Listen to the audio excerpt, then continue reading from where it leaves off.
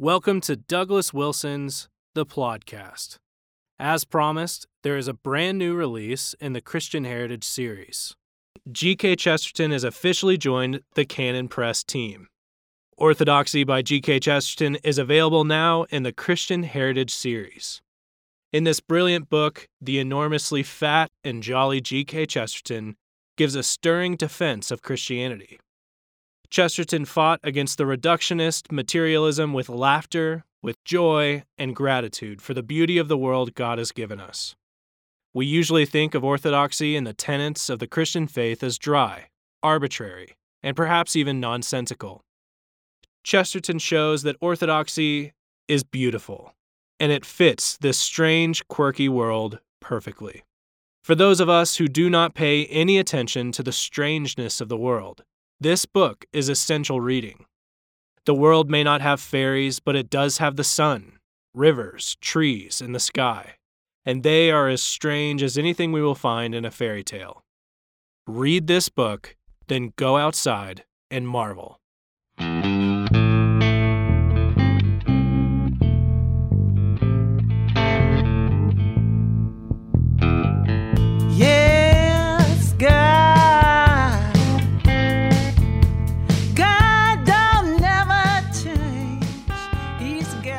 So, welcome to the Plodcast. This is episode 149. So, I want to talk about double standards. When you look at the left today, the progressive movement today, if they didn't have double standards, they'd have no standards at all. And many times, conservatives think that this is simply they think they've addressed the problem by saying, "Oh, what if George Bush had done that? What if Donald Trump did that? What if any given Republican did that?" Well, what we haven't come to grips with yet is we don't just have a collision of standards. We have a collision between one kind of standard and another kind of standard. For example, here's why it looks like a double standard. So George Floyd was died in the hands of the police when Officer Chauvin was kneeling on him, and George Floyd died.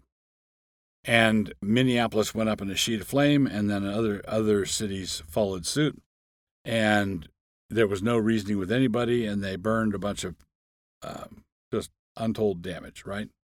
Now, try to imagine something happening in racial terms. Let's say an encounter happened where a white citizen was shot by a black police officer. And let's say the same thing happened only in reverse, where the whites rioted. Now, someone's going to bustle up and say, "But there have been periods in history where the whites did riot." Yeah, I know. That's not my point here. People riot because they're sinners. They commit mayhem because they're sinners. And Asians are sinners, and whites are sinners, and blacks are sinners. Everybody's a sinner. But what would happen is if that happened and the whites rioted, the progressive left would say, that's not allowed. You may not. They'd crack down on it. But they stand back and let this kind of rioting happen. Or this all happened at the tail end of the coronavirus scare, and so they're waving. You see pictures from big cities where massive Black Lives Matter protests are happening, and in that same city, if you tried to conduct a church service with over 50 people, you're going to get a visit from the cops. The cops will police the rule of how many people can be in a church service, while thousands are crammed shoulder to shoulder in one of the squares downtown. So what's going on? Well, this is where we tend as conservatives to say, well, see, they've got double standards.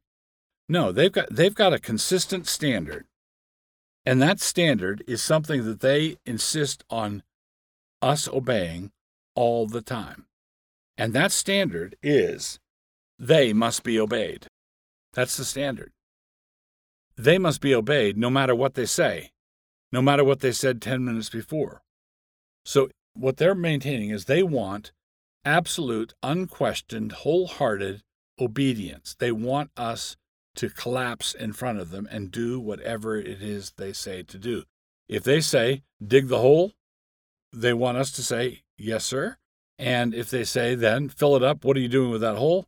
They don't want any back chat from us. They want us to say, yes, sir, and they want us to fill the hole up. They have a consistent standard.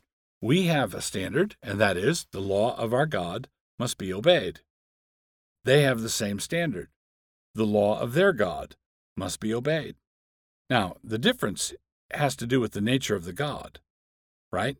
So the God that we say must be obeyed is the God who is holy and unchanging. So God is holy and immutable. He's holy and he does not change.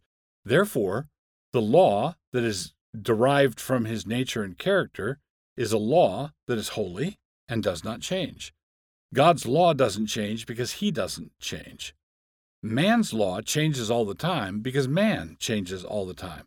So if man is God, if man is God, then the God is unholy, because man is unholy, and entirely mutable, changes all the time. And so we must expect the law that is based on the character of the God to be unholy and to change all the time. But the thing that's constant as we compare our standard to their standard, the thing that is constant is this: the God of the system requires obedience. The God of the system requires obedience. It does no good to point out to them that their God is inconsistent, because they can say he gets to do that. He's God. Demos is the people, or whatever's done in the name of the people, and they will say, that's just the way it is. You have to obey the God of the system. So, this is a choice between the rule of law on the one hand and the law of rule on the other. The rule of law on the one hand and the law of rule. We can have the rule of law because the God on whom the law is based is immutable. And that means that if it's sinful to murder someone for their money in 500 BC, it's going to be sinful to do the same thing 500 AD. If it's sinful to get an abortion on Monday, it's going to be sinful to get an abortion on Friday. But if you turn to the God of the progressive left and say, is this a sin? They're going to say, it depends. All right? The law is what we say it is. And we reserve the right to punish you for doing what we commanded you to do yesterday. We reserve the right to punish you for doing what we commanded you to do yesterday. Why? Because we're God. So, don't draw the comparison. Don't say they have double standards. They have the same standard we do. God must be obeyed. The problem is that they have a corrupt God. The problem is that they have a deceitful God. They have a fallen God. They have a wicked God. Always we will be God.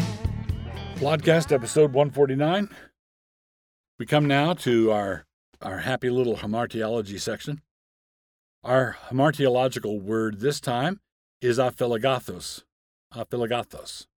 Now, agathos is the word for good, from which we get the name Agatha. This is a compound word, and the syllable phil refers to a lover, in this case, a lover of what is good. But then we come to the prefix a, which in Greek is a term of negation. A theist believes in God, and an atheist does not. A Gnostic claims knowledge. An agnostic claims that he does not know, and so on. So in Greek, or in words that come from the Greek, an a at the beginning, an a as a prefix is frequently a term of negation. So putting all this together, this compound word refers to someone who does not love those who are good, or does not love what is good. Aphilagathos. So, agathos, phil, and a. We find it used one time in the New Testament, in 2 Timothy. For men shall be lovers of their own selves, covetous, boasters, proud, blasphemers, disobedient to parents, unthankful, unholy, without natural affection, truce breakers, false accusers, incontinent, fierce, despisers of those that are good. There we go, that's it. Traitors, heady, high-minded, lovers of pleasure more than lovers of God, having a form of godliness, but denying the power thereof. From such turn away. That's 2 Timothy 3, 2-5. Now, as is customary in Scripture, we find sin described in bunches and clusters. And with regard to this sin, it makes complete sense. For those who despise what is good, there's an awful lot of good out there to despise. Consider some of the things that are mentioned in this list. Holiness is good, and they despise it. That's why they're unholy. Gratitude is good, and they despise it. That's why they're unthankful. Loyalty is good, and they despise it. That's why they're traitors, and so on. It's not at all surprising that Paul says, "From such turn away."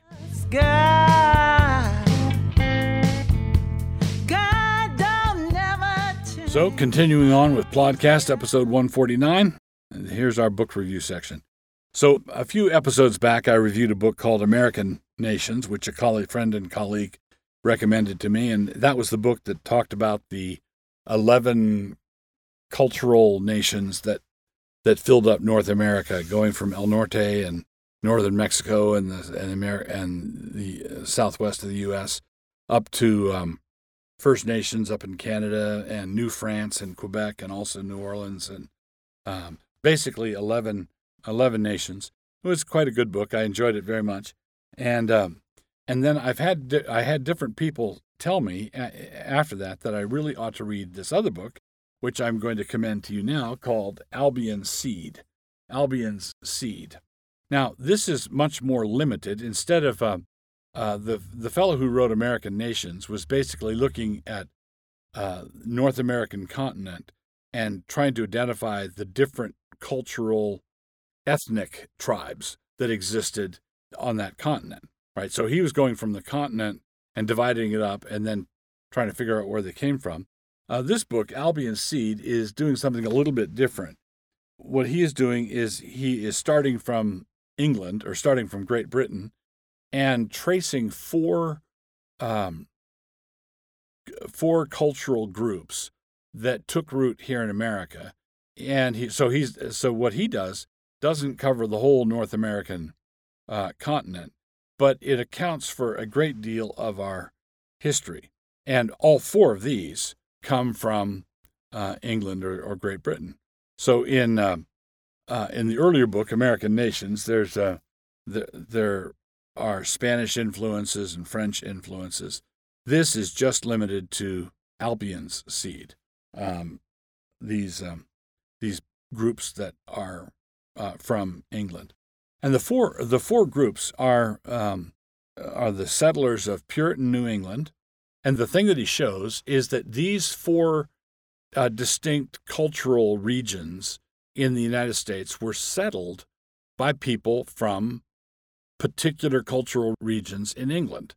In other words, it wasn't like all the Englishmen sort of formed up on the docks and then got on different ships in alphabetical order according to the last name and then went to different colonies.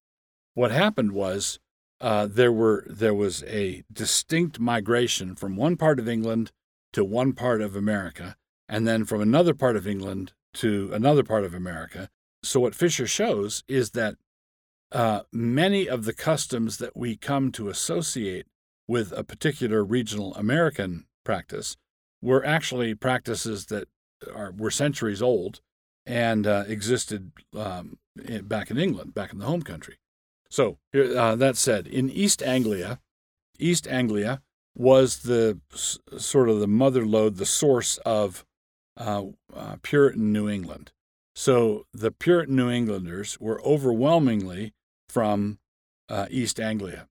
Then the Tidewater gentry, Tidewater is, if you look at the Chesapeake Bay, which is where I grew up in Annapolis, Maryland. The bay is right there. It is,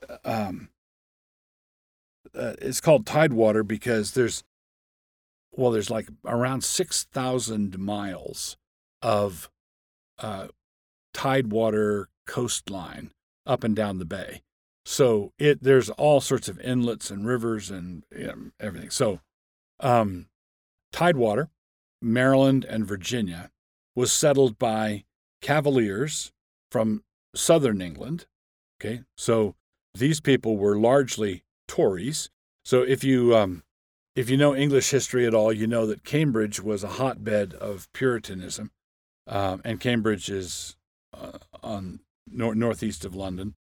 So you have a region that is dominated by Puritans. Then you had a region that was dominated by Tories, supporters of the king, royalists, Cavaliers. That is where the settlers in Virginia and Maryland, the Tidewater area, came from. Then you had, and all of these migrations, incidentally, were in the 16 and 17. So I'm just going to ballpark it here. Let's say 1650 to 1750. So those 100 years. And there were different pockets of waves of migration during this time. But in the Midlands, in the north, in England, the Quakers came. So the Quakers settled in the Delaware Valley. So parts of New Jersey, Delaware, and then Pennsylvania was where the William Penn established his colony. So Quakers settled in the Delaware Valley in that area, and they overwhelmingly came from the Midlands, the North Midlands in England. And then the fourth group that he covers resulted in what might be called Greater Appalachia. This is where the rednecks or the crackers come from, the Scots, the Scots-Irish. And basically, if you get out a map and look at the Irish Sea, the borderlands of England and Scotland, although they were fiercely hostile to one another, and with the wars and fighting across the border, they were very culturally similar. So Hardscrabble England up in the borderlands, the lowland Scots, and then the Scots-Irish in Ireland. So the Scots-Irish in Ireland, the lowland Scots, and then the Englishmen in the northern counties. These people came over in a torrent, and they settled in the back country. So there were different attempts to, let's get the rednecks to move west so they can be a buffer between us and the Indians. So Greater Appalachia extends from, parts of Pennsylvania, western Maryland, down through Kentucky and Tennessee, and we're talking Daniel Boone, Davy Crockett type people. Andrew Jackson came out of this group. So you have 4 distinct regional cultures in America that dominated American development, growth, and, quite striking. Yankee New England was East Anglian. Tidewater, Virginia, and parts of Maryland. Virginia, up to the war between the states, dominated national affairs. Just think how many of our early presidents were Virginians. Madison and Washington and Jefferson. So the Virginia was a dominant force. Then you had the Quakers, who contributed a lot of our customs and our sort of commitment to pluralism and things like that. For the Quakers, that commitment to pluralism wasn't an absolutist secular pluralism, but rather this is what God wants us to do, sort of pluralism. So the Quakers were doing their thing. And then you had the whiskey-drinking Celtic warrior type out in the outback. Anyway, this is a pretty big book, and I've been working away at it for a while, and am almost done. But I have to say, I've not enjoyed a book of history quite so much in a long time. This is one of those books that has a great deal of explanatory power. You're reading history from 2 and 3 centuries back, and the book is explaining the things that you're watching on the evening news tonight. So, Albion's Seed by Fisher.